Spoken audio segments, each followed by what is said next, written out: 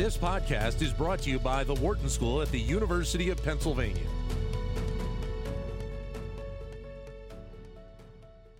Well, one of the important parts of the development of vaccines to protect us from COVID-19 has been the development of mRNA technology that helps our cells understand how to fight against the impact of the virus. A pleasure to have with us Dr. Drew Weissman, who's professor of vaccine research at the University of Pennsylvania's Perelman School of Medicine. Dr. Weissman, thanks for a few moments today.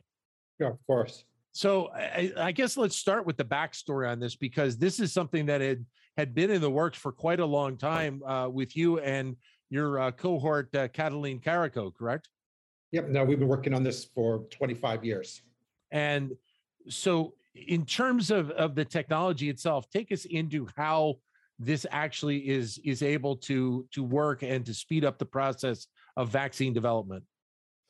Sure. So what mRNA is, it's the middleman between DNA and making proteins. And what Katie and I developed was a way to make RNA non-inflammatory. So that means it makes much more protein without causing inflammation.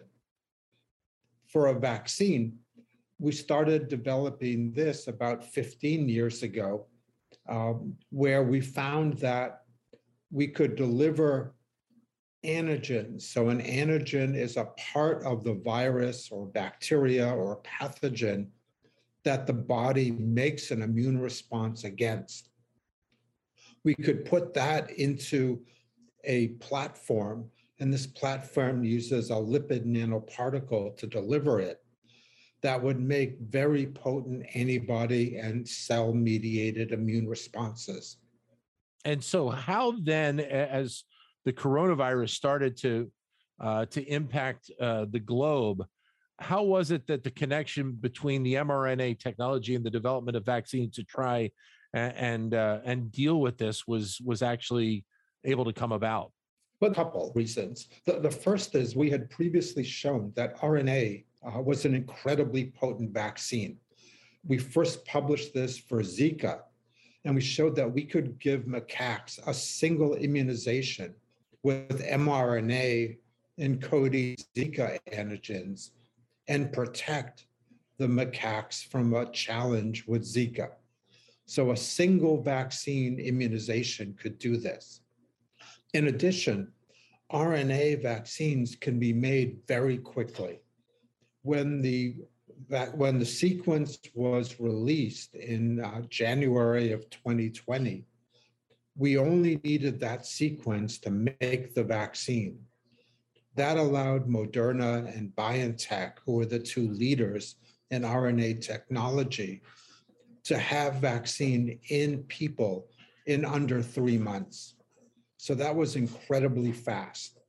You combine that with how potent it is, and it makes a great vaccine. That, I think, is the part of the story which I think still it kind of engages the mind of a lot of people around the globe, is the fact that it was an incredibly quick process. If you can put it in perspective as to the length of time it has been taking in the past to develop these vaccines to where we've gone with the abilities through mRNA. Sure. So previous vaccines typically took 3-5 more years to make. But I think what people have to realize is that we were in an emergent situation. So it wasn't all just RNA. It was the technology was ready to go. The governments, the pharmaceutical companies all understood there was a big rush. So they did everything quickly. The development, the clinical trials, the approval, all of that was done very quickly. Now, what people have to realize is that no corners were cut. The clinical trials had 40,000 plus people in them. They showed good efficacy. They showed safety. So that allowed the vaccine to be made and approved very quickly. So where then is mRNA technology going to take us in terms of fighting and dealing with a wide range of viruses and disease. It seems like that there is a much broader application that continues to develop out there. Yeah, so we actually had 5 phase 1 clinical trials that were started before COVID hit. Our way to making vaccines for a variety of influenza, universal influenza, and genital herpes. Moderna had clinical trials for a few other diseases. So RNA was already being developed and put into people before COVID ever hit. Now, with the approval of 2 COVID mRNA vaccines, these vaccines are going to be made much more quickly. And many other vaccines for pathogens are being developed. So there's just enormous potential for RNA, for viral, bacterial, parasitic. We have malaria vaccines, TB, a variety of vaccines being developed right now. So seemingly then we could be looking at a period over the next 10, 15, 20 years where we could see significant advancement to deal with a lot of these diseases and viruses because of the role that mRNA is playing. Yeah, that's my dream. And I think what people have to realize is that RNA is now being used for diseases where previous vaccines failed, where they didn't work. And RNA, we hope, will show better ability to make these vaccines against very difficult diseases like HIV and influenza and many others. And if memory serves me, I saw an article the other day where one of your colleagues at University of Pennsylvania is actually looking at it in terms of cancers as well. Yeah, no, so we and others are making RNA cancer vaccines that we hope will work better than previous vaccines. On a personal note, what has this meant to you to see the success, especially in and around COVID, in terms of the numbers of vaccine doses that have been able to be created and the impact that has obviously had on so many lives in the last couple of years? Yeah, so when Katie and I started this 25 years ago, we knew that RNA had enormous potential. We never imagined that it would be used in 3 billion doses, 4 billion doses so far for a worldwide pandemic that has stopped the world's function.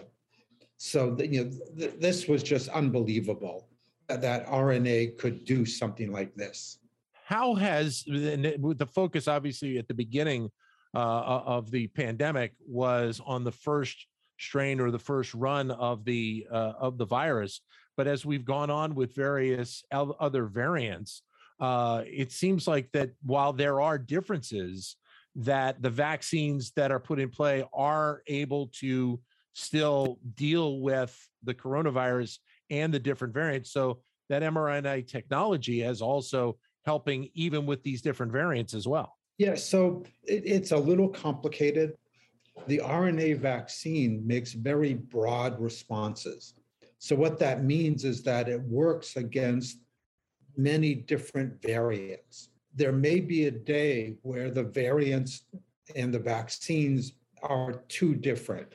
When that happens, we, Moderna, BioNTech, Pfizer, and other companies have been able to make vaccines very rapidly. So it's predicted that a vaccine can be made for a new variant in 2 to 3 months. That means from the time the variant is identified to the time the vaccine is in somebody's arm can be 3 months. So that's incredibly fast for making a new vaccine against a variant virus.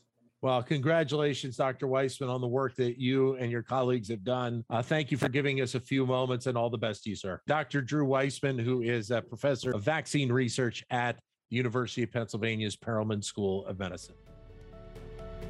To keep engaged with Wharton Business Daily and other Wharton School shows, visit businessradio.wharton.upenn.edu.